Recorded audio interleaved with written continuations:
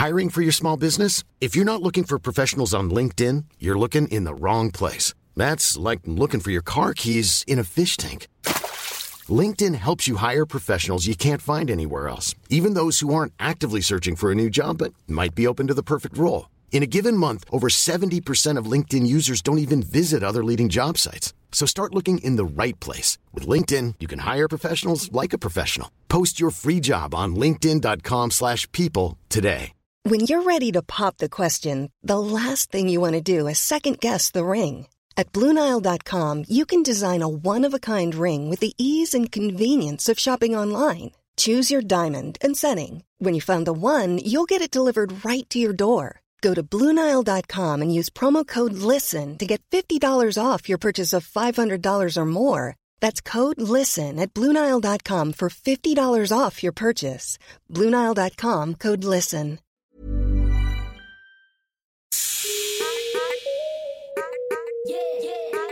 Welcome to the Dope Black Woman podcast, the podcast where we share stories of Black excellence as part of our safe digital sisterhood. I'm Leanne Levos. I'm Rashan, but you can call me Shan. I'm Livs. This week, we're getting the facts we need about COVID with Black Female Doctors UK. Hey guys, welcome to another episode. I hope you're keeping well and everyone's had a good week. There has been a lot of news about COVID, especially about the new vaccinations. And we thought it was really important that we could use our platform to just provide a bit of information and what you need to know. Unfortunately, our lovely Roshad is not able to be here for this episode, but we do have two very special, well-educated, professional women who are going to give us all the information that we need. So do you guys want to introduce yourselves? Yeah, so I'm Dr. Nicole Uchendu. I am a GP and I work in Surrey. And I'm Dr. Olamide Savage and I'm a GP and I work in Chelmsford, Basildon area in Essex. And both of you represent Black Female Doctors UK, which is a community, a blog, a social media page, all about raising awareness and giving a platform to Black female doctors. So how did you guys join that? Well, I personally joined it because one of my colleagues that went to my medical school, and actually Nicole and I went to the same medical school. One of my colleagues went to medical school. She told me about the platform and decided that why don't we all just make this, big community. She had already started it and said, can you join this big community of Black female doctors? We really need to get our voices heard out there. And yeah, that's how I joined personally. I would say likewise, very similarly. That's probably the same person who approached you. She was actually my medic. She was my medic mum in university. So she approached me and said, "Look, do you want to be part of this Black female doctors community?" Of course. And she had. I think that's when she had sort of was starting the actual group then. And I said, "Of course, I would love to join." And here we are. How long has the platform been running? How long have you guys been a part of the community, and what are some of the things that you've been doing as parts of the community? I thought it had been running for about a year, maybe just over a year now. I became aware of it during the first lockdown. I don't know if that's when you heard of it, Nicole, but that's when Anna approached me personally, and essentially the platform creates awareness of different Black female doctors all over the country, and they are, people that are, doing well in their professions, and it's just to make other people who are Black realize that, look, you can get anywhere, in life, that nothing should limit you, and that there is this support group that's there to help you if you're, thinking about pursuing a medical career. Especially, it's nicer to have a female, I think, a woman, more specifically, around. But then also there's just this kind of bedside manner, if that's what it's called, that Black women have for other Black women. And I think that's reflected in the stats that we see around kind of Black women being neglected in terms of their pain levels or not being believed when it comes to certain things. Definitely. And I think having a Black doctor or a Black nurse definitely makes a difference. I think London is probably quite unique because it's definitely a lot more multicultural. As you come away from London, the further you are from London, in fact, you get less of a multicultural experience. So definitely. I don't know what it's like in Surrey. I would say very similar. Yeah, I mean, GPs in like that I've met sort of along my training in Surrey here. I haven't met many Black female GPs this side. No, I wouldn't say that at all. No.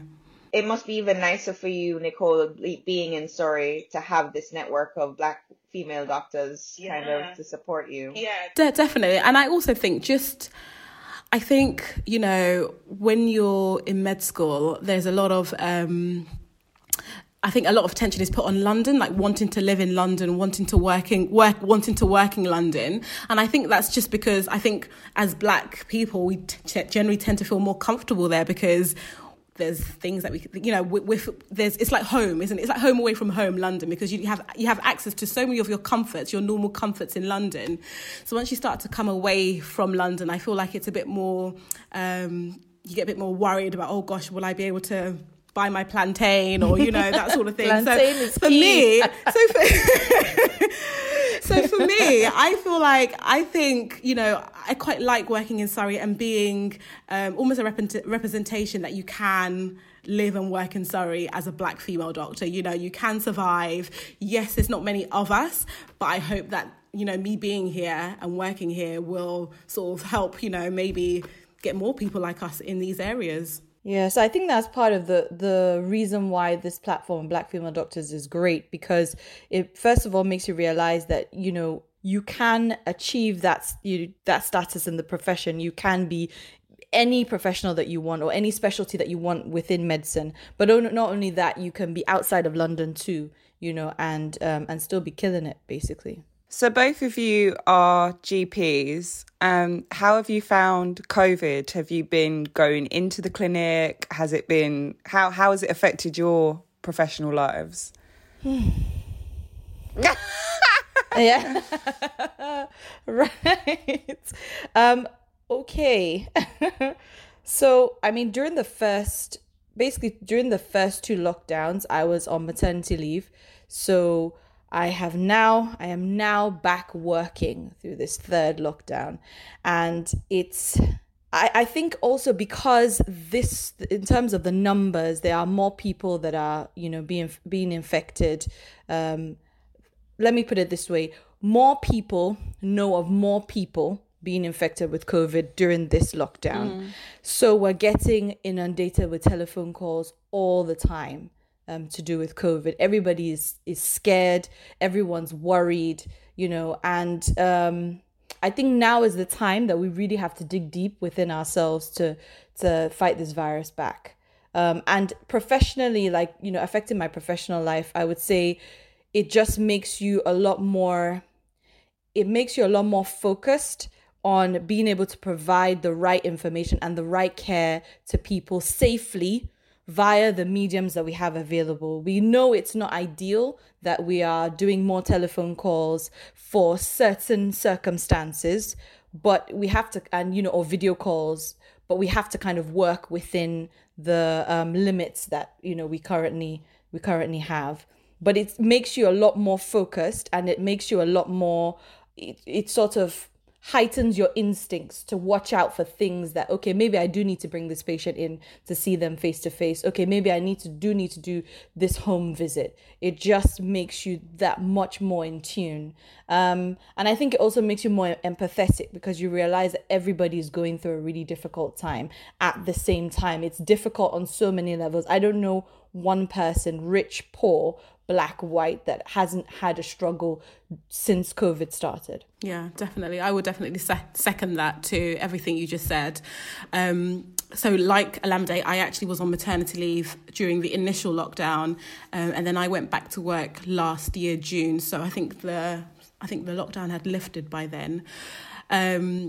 But of course, the first thing that, you know, you realise is, or you notice, is how different we're working as GPs now. So, you know, that face-to-face comfort that you have, because, you know, as soon as a patient walks in the room without even saying hello or anything, you're already assessing that person. You're already assessing that patient. So, you know, those comforts are taking away completely. So I think for me that was a really big change for me. And I was still a GP trainee there. I wasn't actually qualified back then. So for me, even more so, oh gosh, I need to really make sure I'm asking all the right questions, make sure I'm covering every single, what we call red flags, which are things that could be quite serious, and make sure we're not missing anything like that. So for me, that was the biggest change, sort of going back to work after maternity leave during this whole pandemic. But then I think, as Olamide said, it does really make you empathetic. The stories that we hear from patients and their families, work situations, it's almost unimaginable. It really does make you think, gosh, we're all really human. And, you know, we don't have powers as we might think we do on a normal day-to-day basis. We are really we're almost at the mercy of this virus, essentially. And it's really taken a toll on so many people in so many different ways. So I think as GPs, we get to hear those stories. And I hope as GPs, we also get to be good listening ears and really really empathize with our patients. Well, congratulations as well for both being new moms. That's very exciting. Congratulations. Yeah, I was going to say actually that one of the things that I've noticed amongst the medical community here in Jamaica is that they've said that they feel like it's made doctors even more resourceful and more efficient in terms of the way they're working, because you have to figure out a way around things, right? This is it. I think there's a lot of, misinformation and also like just general ignorance. Like, a lot of people acted as if COVID was left in 2020. And, we just stepped into a time machine where it didn't exist anymore. And that's obviously not the case. But, speaking to you guys who are on the front line, it's such a reality check that we are still very much in the midst of this. What would you like people to know when you see them, saying, "Oh, COVID's not real," or like, on Snapchat having like a house party on a legal rape? Like, what do you wish people knew? Like, what would you want to tell them? Now, I don't know where. I mean, the thing is, things are only real until they happen to you. For these, I think for these cohort of people, the people that are almost living in ignorant bliss, I think it's only real until it happens to them or someone from their family. What's happening right now is that, as Olamide said, someone knows someone with COVID, and that's much closer. That's much more closer to home than it was back last year. So what I would say is that it is very real. And I would say more so now because it really is affecting our age group. This demographic from 25, 30s, 40s, we are really getting affected by this COVID right now, okay? It's really real. And this is not because people have underlying medical conditions. No, these are fit and healthy young people getting COVID. Just last night, I got a message from one of my colleagues. He's in his 30s. His friend has just died of COVID. He was a fit and well guy. Nothing wrong with him at all, but he's died. And so I feel like, it doesn't matter if you're white, black, rich, poor. I mean, obviously, yes, there are studies to say that, yes, BAME are more prone to this virus and, having significant effects from it. However, this virus is real and it's affecting everybody, and more so now than I would say back last year. Like it's closer to home now. So, I think we all need to do our part to protect ourselves and those around us, especially, if you don't think it's going to happen to you, think about who you're living with, your parents, your siblings, your children. Like, think about those people that you don't want to give it onto them, just in case you do. Even if you think that it's not going to affect you, but think about others. Like, don't think about yourself. Think about other people. The only thing I would add is that most recently in the practice that I work, they've given us these basically at-home test kits for us to check ourselves twice a week. So we're going to systematically check ourselves twice a week, and then we have to enter in the information as well online. So if you test positive, then you obviously have to stay home and isolate and so on and so forth. So those things are going to be helpful for us both at work and at home. So we know at home, okay, if you test positive, then you have to be safe. And, it's obviously very difficult to isolate from a 2-year-old or 1-year-old or 3-year-old, but we shall definitely try. But yeah. So what are the things that we know for a fact that we can stick to that are not like gonna disappear and be like, okay, that doesn't count anymore. Because there are some countries, especially I think in Nordic countries, they're talking about masks not being necessary anymore. And there are some places that are like, oh yeah, it doesn't stay on surfaces. So what do we know as fact that we can stick to, just in general, in day-to-day practice? I think that the majority of people are understanding that, you know, health services are completely just saturated, and we're trying our best, but there will always be people who don't practice patience or empathy themselves, and also there are people who don't even believe that the virus exists, or that they believe it exists but is not causing too much of a problem, and the conspiracy theorists and so on and so forth. So there'll always be people, and then there'll be the average person who is actually just sick and tired of lockdowns and of, you know, being subject to the different, sometimes seemingly random, you know, policies and rules that are put into place. So we have to, again, as doctors, practice that empathy. It's so important. But we are on the receiving end a lot. We do get some days where it just feels like it's directed towards the healthcare or, you know, healthcare workers. And you just have to take a deep breath and try your best to understand where that person's coming from. But at the same time, telling them what the truth is, and making them realize that, look, we're doing our best, we're trying our best, and that's just it. And sometimes you tell some people and they're like, okay, fair enough, you know, and then sometimes tell some people and they just keep cussing you out, but that's okay. That's okay. You just keep breathing, deep breaths. Deep breaths. Remembering what to do is almost having an understanding on how the virus actually works. So the virus can only live in cells. It can only live whilst it's in a cell in the body. Now, it can live in droplets, which you can pass on to each other by sneezing, coughing, breathing too close to each other. So that's how it can be transmitted, okay? Once you get the virus, it can then live inside a cell, and then it can replicate, and that's when you get quite unwell with it. Now, if you think about this virus, it can stay on your hands as well. It can stay on surfaces for a very limited period of time. I can't tell you how long that is, but it can stay on surfaces for a very limited period of time. So therefore, if you're not washing your hands and you're touching surfaces that could be contaminated with the virus, you then lick your finger, or you rub your eye, or you blow your nose, or you rub your nose. It can then enter the body and then infect your cells, and then so forth. It cause a full-blown infection, okay? So the reason why these measures are put in place is if you keep your distance, there's less chance of you sort of breathing on each other, sneezing on one another, to then sort of pass on the virus in that way. If you're washing your hands regularly, then we're also trying to wash our hands so we're not contaminated. Our hands are not contaminated with the virus, therefore lessening the chance of us putting our hand in our eye with virus on our hands, essentially. And the face mask, exactly that. If we have a face mask on, then, you know, the droplets that people might breathe onto us is limited because there's a barrier in front of our face and in front of our nose and our mouth, and vice versa. So those are the reasons why face masks, hand washing and distancing are important, because of the way the virus is transmitted and the way in which we pick up the virus, essentially. Especially when you see really sick people, when you hear the stories from the hospitals. My husband is a cardiologist, he's a doctor, and so when he tells me of what's happening in the hospital, when he sees those patients on ITU, people struggling to breathe, you know, people who they can't be with their families. When you hear those stories and you see somebody just completely flaunting the rules, it really takes a lot of self-restraint not to go and shout at them, honestly. So on the topic of vaccines, there's obviously a lot we don't know, but what do we know so far?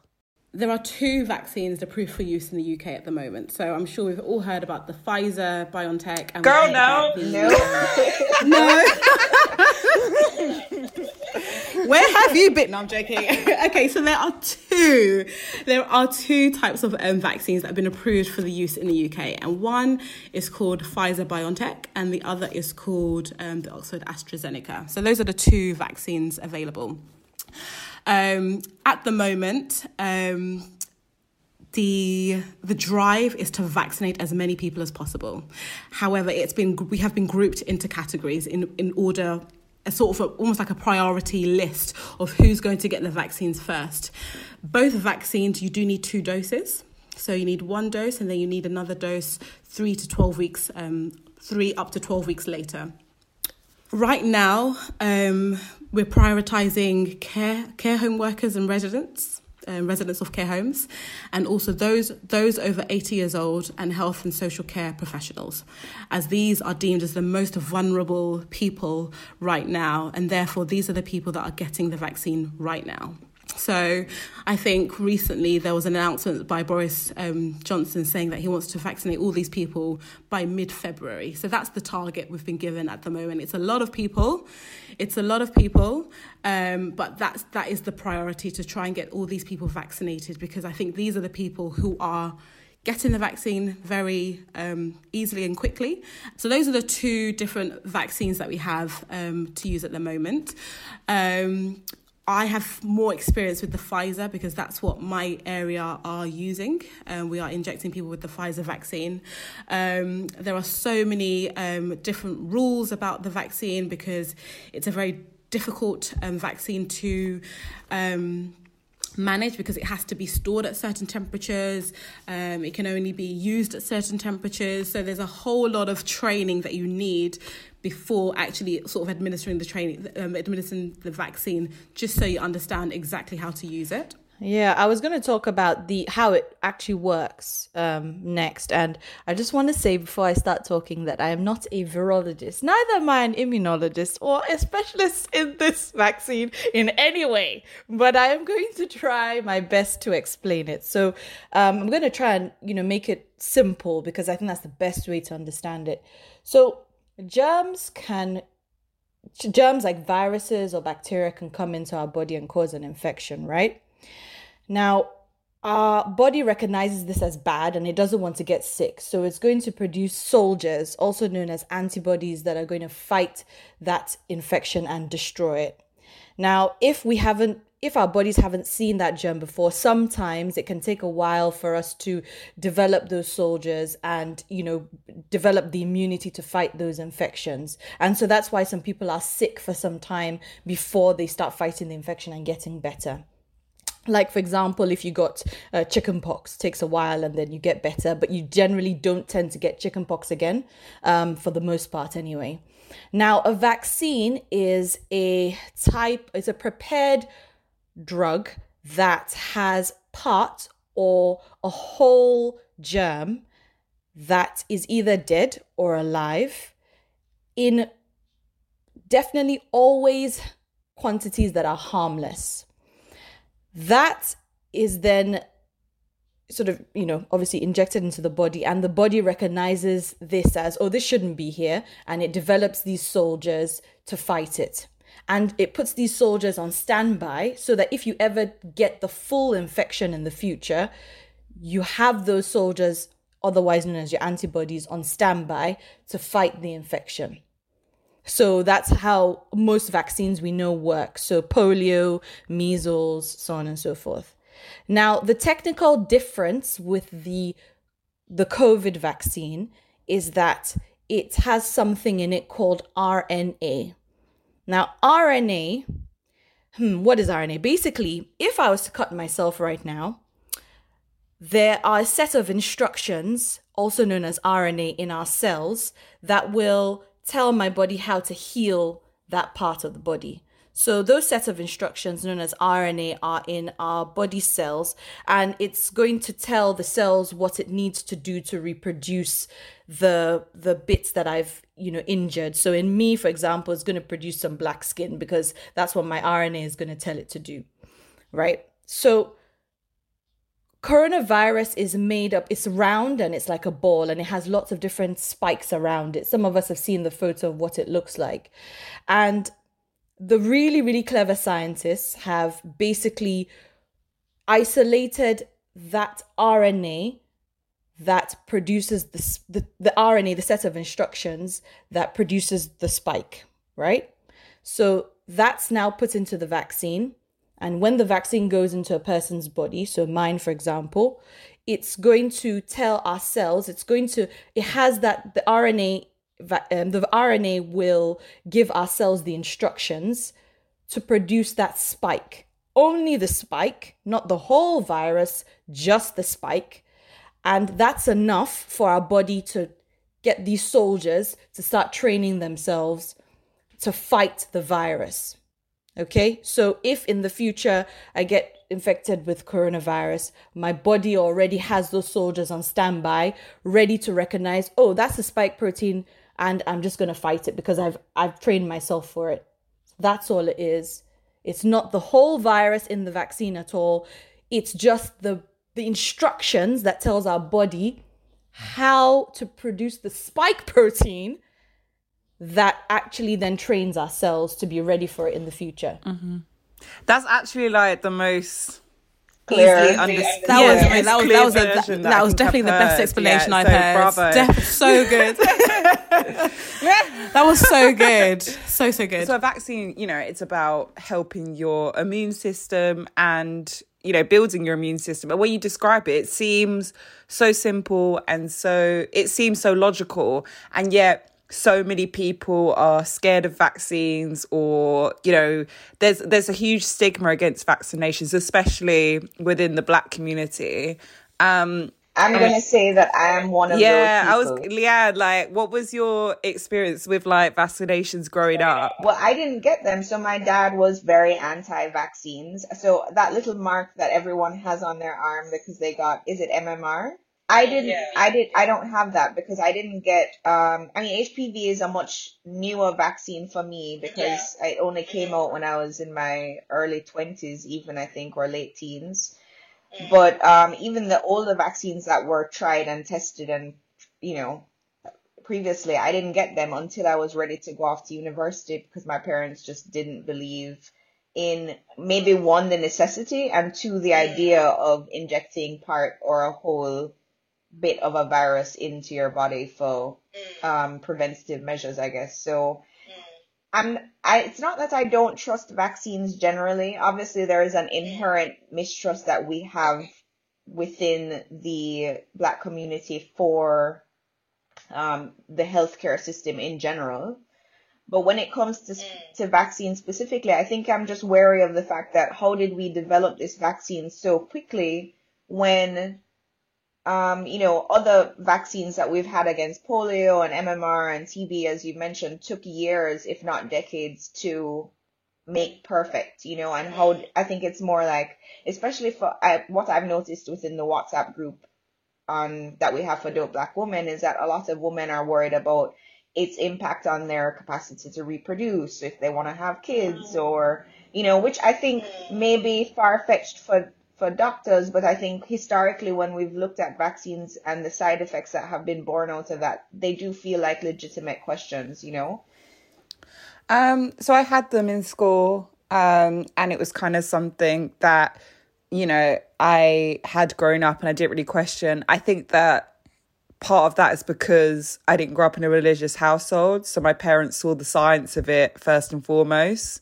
Some people tie it to religion in that, it's kind of messing with what you should be adding to your body. And I think there's this sort of connection between religion and the health community that can get quite awkward and uncomfortable. But I didn't really, because I grew up in a house where it's more about, this is the best that you could do, so we're going to do it for our kid. It was more like that.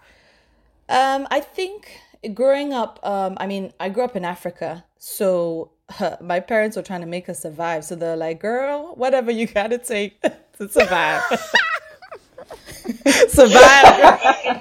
But no, for real, my mom's she's a physiotherapist, and she from a religious home actually, but she has always seen the science of things. So she felt definitely that growing up that was the best thing to do. Also, her father was a doctor, so there was a lot of medicine growing up, so she felt that was the best thing for us. I think Nicole, I'm sure you're going to chip in definitely because Leanne mentioned quite a few things that are very important, and it's very important we address them Because if we don't address them, people will continue to have a lot of misconceptions around not only vaccines, but these specific vaccines. And I think as to the question of how has it been produced so quickly, the first important thing to say is that the basis of the vaccine, or the template of the vaccine, has been around for a long time. This is a specific type of coronavirus, right? But there have been other coronaviruses in the past. And they have been working on a vaccine since the emergence of these coronaviruses for the last 10, 12 years. It's not this RNA vaccine is not new. It's something they've been working on for a long time. It's just in the more recent months that they've developed it to work against this specific coronavirus. So they've been working on it for years because they thought that such a time could come when we need it, especially when the Ebola crisis came. People realized that actually we don't know too much about this Ebola. We don't want to put a whole Ebola virus in a human being's body. So we want to start finding ways that we can put a segment of it that it is just the instructions and not even part of the virus itself, as I explained before. Absolutely. I completely agree with everything you said there, definitely. Only thing I would add also is that what's helped it speed up, and I think you touched on this, Olamide, is where other vaccines or even medicines, any medicine you have to do multiple trials. So you have to test it on so many different populations, age groups, people with, different people with medical conditions, people with no medical conditions, where that usually happens step by step, so one after the other. They've been able to do these alongside each other. So they'll be doing multiple trials alongside each other to speed up the process, because as Olamide says, it's that let's do this part, see what the outcome is, then if that's okay, we can then move on to the next. No, what's happened is that they're doing all these different trials all together at the same time, which means that you come to your end product, I guess. Am I right in thinking that, because I think a lot of people don't know this either, is that coronavirus is the name family. It's the family. Yeah. Like Ebola That's is a right. type of coronavirus. You are very correct. Exactly. So like That's COVID-19 is actually the more technical term. That's right. SARS-CoV-2. Exactly. That's the one. So apart from that, so they had the basis of it already. But what also happened was once the pandemic hit, there was a lot of diligent and clever people who started working on it, number one. Number two, there was a lot of money, and the public and the private sector, so governments and private companies, started pouring money into this project of creating a vaccine, and they worked together, which doesn't happen all the time, to produce this vaccine. And apart from that, one of the reasons why vaccines take a long time to be approved is it can be quite a rigorous process, because to put anything in a human body requires a lot of tests, a lot of trials. They also requires volunteers willing, and it also requires the illness to be around in the community enough for us to make sense of it all. All those things happened particularly during this pandemic. There's a lot of money, lots of funding, all the people that are there to fast track the process so that when Elma writes the approval for the vaccine or writes how it should go, then she's going to pass it on to Leo, who's literally waiting to approve it. Do you know what I mean? It's from desk to desk to desk to desk. Whereas before, those things would take a lot of time. Elma will send it to Theo. His wife is pregnant, and so therefore he's not at work for the next 6 weeks. And then when he comes back, they realize that actually, we don't have enough volunteers. So do you know what I mean? So all those things happened. It's a combination of the vaccine. The basis of the vaccine's been around for a long time. There's been a lot of funding. There's been a lot of hard work. And there's also just been a priority to get it done, because we're in the middle of a pandemic and people are dying. That's why it seems like it's just happened, but it's something that's been going on for years, and they just tidied it up during the pandemic. What do you think, just touching again back on the relationship between vaccinations and the Black community, what would you like some of our listeners to know? What would you want them to be more aware of? Yeah. First thing is that the vaccine the trials were done last year, and usually most vaccine side effects tend to be weeks to months after at most. And so if it all happened last year, we should know about any more serious side effects by now. And trust me, there's so much publicity around it that if there was something absolutely terrible, we would know about it. It just would be publicized on a major level. I think that's one thing. I think the other thing is that no matter your race, your background, how old you are, if you decide not to take a vaccine, and especially this one, you have to be informed. You have to be making an informed decision. Not only that, you also have to be willing to take the responsibility for the consequences of your actions. These days, if a patient comes to me and say, look, I don't want my kids to have any vaccinations, I say that's perfectly fine. You're well within your rights. But here's this weighty 16-page document that tells you the responsibility you're taking, not only for that child, but also for other children. Because if your child gets this illness, you could potentially pass it on to somebody else who maybe their immune system is weak or for whatever reason may get the infection from your child and get sick enough, may die or live with long-term serious consequences. So that's why I hand them a document saying, this is your responsibility, not only for your child, but for other people around you. Now, this COVID vaccination is quite unique in that it protects you. What we know so far is it protects you from serious symptoms of COVID. It doesn't stop you from getting infected with coronavirus altogether. That's what we know so far. There may be more data that comes out, but that's what we know so far. So if you decide, I'm not going to take the vaccination, you could still get the virus yourself, and you could still get seriously ill, and you could still potentially pass it on to someone else. So those, even if the whole world is vaccinated and you're not, and you get the virus, you yourself can still seriously be ill. So if you're offered the vaccine and you choose not to take it, you are still personally at risk of getting COVID. So in the past, people have thought that, look, if loads of people are vaccinated, then I don't have to bother being vaccinated. There's still a risk that you are still posing to yourself, if that makes sense. So I think you have to be informed. If you're making a decision not to take something, know what could happen. So I think Olamide's explanation was absolutely perfect about what the actual vaccine is and what it actually contains. So I think that sometimes a misunderstanding of vaccines might be a barrier to accessing it. Perhaps it's that, you've grown up in a household like yourself, Leanne, where, vaccines has just never been part of your family culture, where you just don't access vaccines in that way. I think this is a virus that we are seeing every day. It's been on the news every single day since that day in January or March, whenever.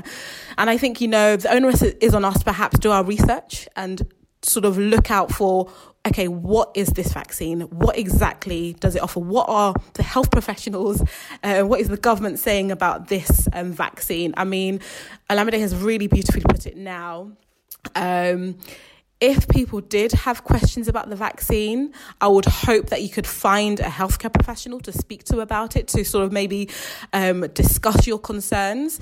But I would hate for people to just disregard it or just not look into it without having first having a conversation or doing your research about it. Because, for us, Olamide and I am from a religious background too. So it's not as if, Black communities, we often have a faith, whether that's Islam, Christianity. And I think historically and culturally, I think we've often looked to our God or whatever our faith is. We've looked to our faith to sort of keep us in good health, protect us from anything bad. So I feel like sometimes there's an attitude, we don't need anything else because we have protection from above.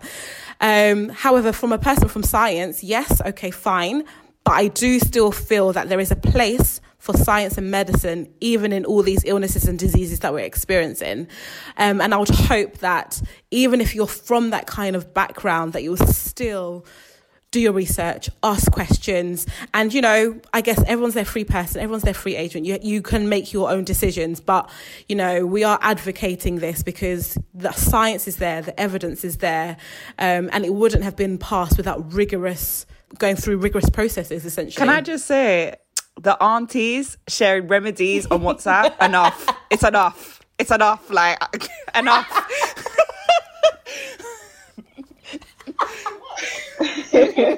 It's enough, okay?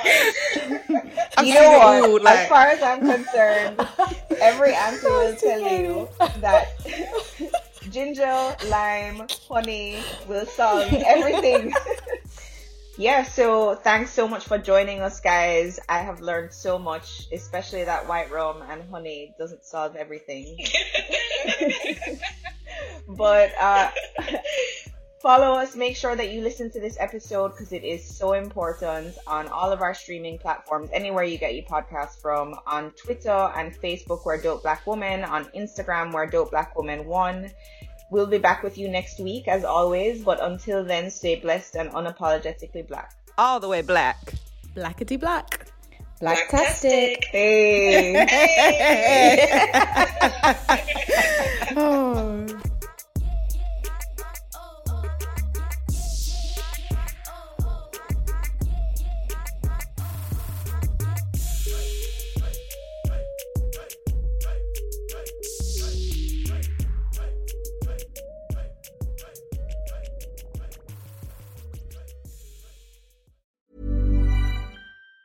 Hi, I'm Daniel, founder of Pretty Litter. Did you know cats tend to hide symptoms of sickness and pain? I learned this the hard way after losing my cat, Gingy. So I created Pretty Litter, a health monitoring litter that helps detect early signs of illness by changing colors, saving you money and potentially your cat's life. Pretty Litter is veterinarian developed, and it's the easiest way to keep tabs on your fur baby's health right at home. Go to prettylitter.com and use code ACAST for 20% off your first order and a free cat toy. Terms and conditions apply. See site for details.